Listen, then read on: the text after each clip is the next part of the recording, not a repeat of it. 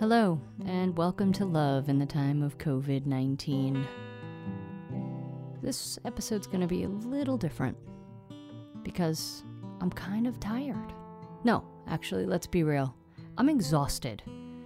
I'm mentally and physically exhausted. And I think a lot of us are experiencing that right now.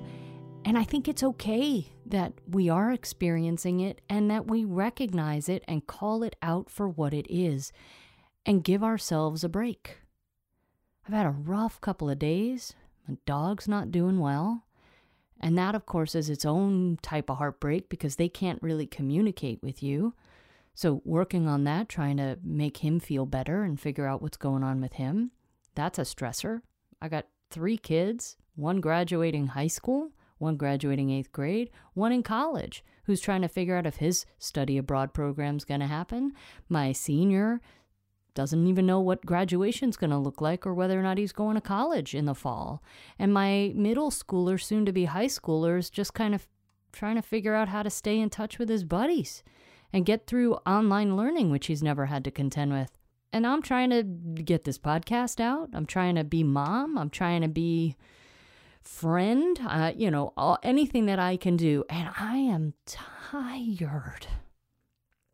The virus has completely shifted the way we live, the way we think, the way we talk. We have new words in our vocabulary. Social distancing. Where the heck did that come from? Right? We got to wear masks wherever we go. I'm saying hi to people because I think I know who they are, but you can't see, really. I realize it's probably a boon for celebrities because they can cover up and maybe people won't recognize who they are and they'll be able to walk free. But what we got going on here, this COVID-19, is some serious business. And while we're doing our best to stay safe and stay healthy, holy shit, it is hard. I got to remember to Purell sanitize my hands. I got to remember that if I touch that, I shouldn't touch this.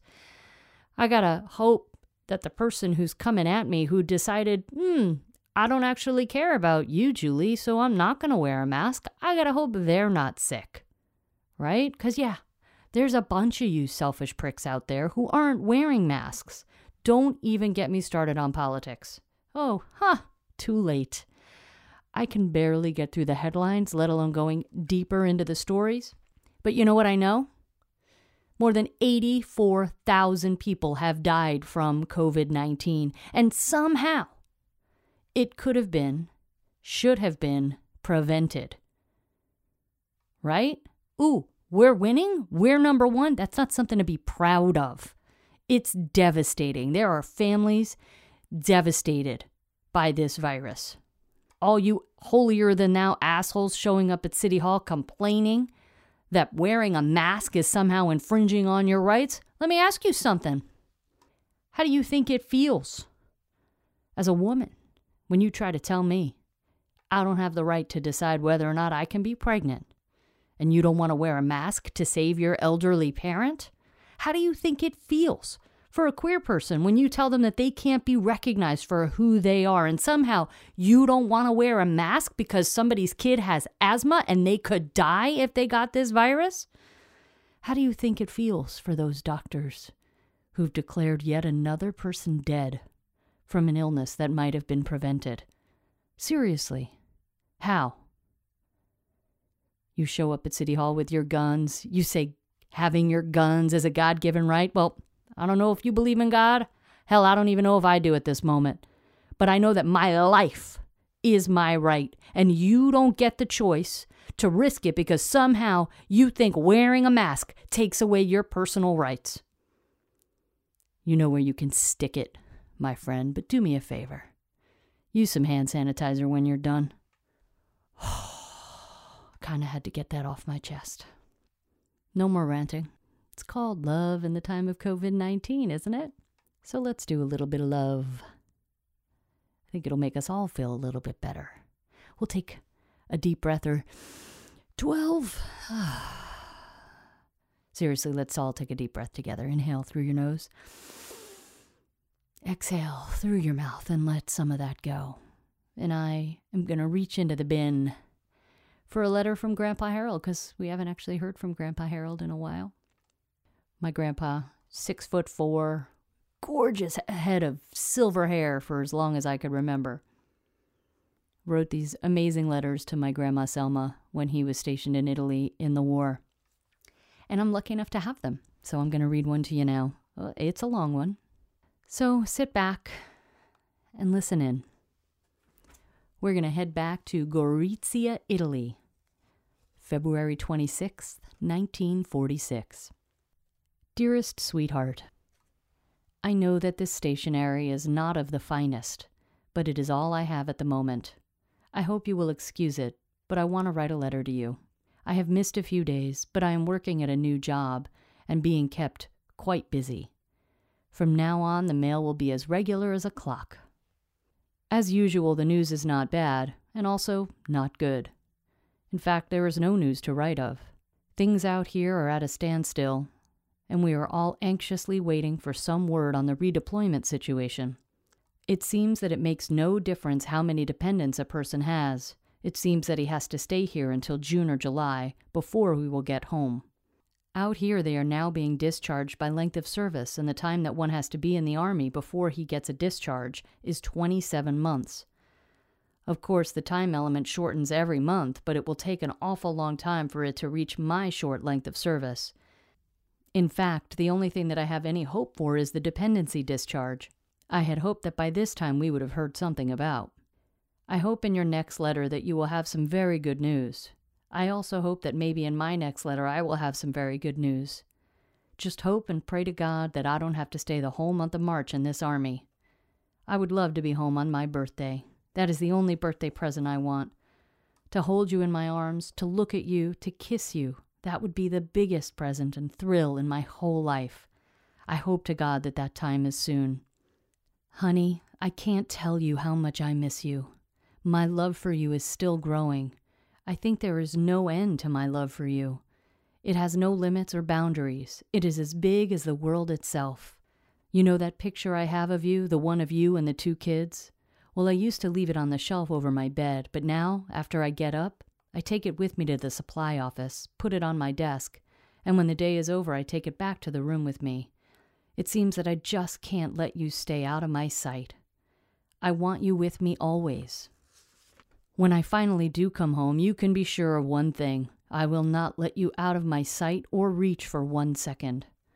When I look up, I want to see you. When I put my hand out, I want to touch you. That, I think, will be the nicest feeling in this world for me. The touch of your hand on mine, the taste of your lips on mine. That to me sounds like heaven. May the good God up in heaven please send me home soon. How are the kids? I hope to God that they are in the best of health. I miss them very much, but to tell the truth, I miss you more. I hope those kids don't forget me, because if they do, I will be heartbroken. I dream of them and you each night. I take you all with me wherever I go. All of you are the biggest part of my heart. I am living just to come back to the sweetheart and swellest family in the world. How are you progressing with the painting of the house? I hope it is coming along fine and that it does not cause you any aggravation. I know it is a very trying ordeal, and I hope it comes out the way you want it to. I wish I could tell you how swell I think you are. I don't think that there is any other wife in the world who would go through so much trouble for their husband. You must love me an awful lot, and it makes me feel like $1 million. I only hope to God I can repay you for all the good you have done and been to me. Honey dear, I haven't written to any of the other folks for a long time. Please call them up, tell them I have been on the move for the last few weeks, and now I am very busy and don't have much time. Tell them all that I will write in the very near future. Give my mom and your mom a hug and a kiss for me. I miss them both very much. Sweetheart, it is time for me to close this letter. I want to repeat that I love you more than words can say or mean. You are my everything, my life and soul. Sweet dreams, sweetheart. Mine will be sweet because they will be of you. Love, Harold. Oh, almost didn't make it through that one. See, don't you feel better? I know I do. Thank you, Grandpa. Grandma was really lucky to have you and have that love. that's not all the love we have for you today on Love in the Time of COVID-19. But first, if you have letters from someone in your past, someone in your family's past, send them. Love in the Time of COVID-19 at gmail.com. It would be my honor to read them for you. But here's the more love that I have. I've actually fallen in love during this quarantine. I know. Your ears perked up, didn't they? Mm-hmm. You might actually refer to it as a polyamorous relationship because I've fallen in love with multiple creatures. I mean creatures when I say creatures. First, it's the pair of ospreys that are building the nest on the water a little bit of ways down from where we're staying. And they are incredible, beautiful, magical birds. And they could rip my head off with just one grab. So I respect them immensely, but I am obsessed with them, and I am watching them with binoculars. They have been building this elaborate nest, and it has been really an honor and a just amazing sight to behold. And they fly across our view, I don't know how many times during the day, and the kids, we love it. So it's amazing. So ospreys, love you. The next place I go to find cherished ones, loved ones, explore.org. Explore.org. Oh yeah, talking about online love. If you haven't been to explore.org, do yourself a favor. Go there, find the live cams, and you will be treated to animals from all over the globe. Live. No kidding. They actually have cameras set up on osprey nests, eagle nests, condors. A condor gave birth. Well, all right, the egg hatched, but whatever. It was really freaking cool because you could watch it as it was happening. There are panda bears that play all day.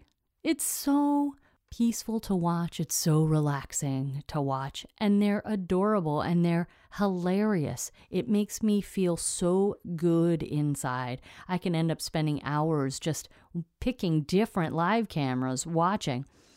I actually ended up pulling one of the boys over because I was watching these brown bears trying to catch salmon. Oh my goodness. It was actually salmon that were literally swimming upstream. But when you think about it, you think, all right, they're swimming in the water. No, these suckers were jumping. They practically fly. So watching the bears trying to catch them was really incredible. And we were laughing. We were just having the best time watching. And it was tricky because we're like rooting for the bears, but then you feel a little bit bad for the salmon, right? But then the bear will grab one, take a chunk out of the salmon and toss it back. And it's really just special to watch. And it is absolutely survival of the fittest. It reminds me that we will do what we need to do to survive this pandemic. Some of us will definitely suffer, but all of us will be transformed. Our friendships are growing deeper. Some of our friendships are ending because people are stupid. Yeah, I thought maybe I would edit that out, but I'm not. I'm keeping it in there. People are stupid. So there you go. Check out explore.org. Find your love letter to nature. It's getting me through the long days. Maybe it will help you. If you've got a love letter to share, loveintheTimeofCovid19 at gmail.com. Remember, please, wash your hands. Don't touch your face. Wear your masks. That's it for this episode of Love in the Time of COVID-19. I've got a few interviews lined up, so hopefully you'll join us here next time. In the meantime, I'm Julie Stampler. Stay well.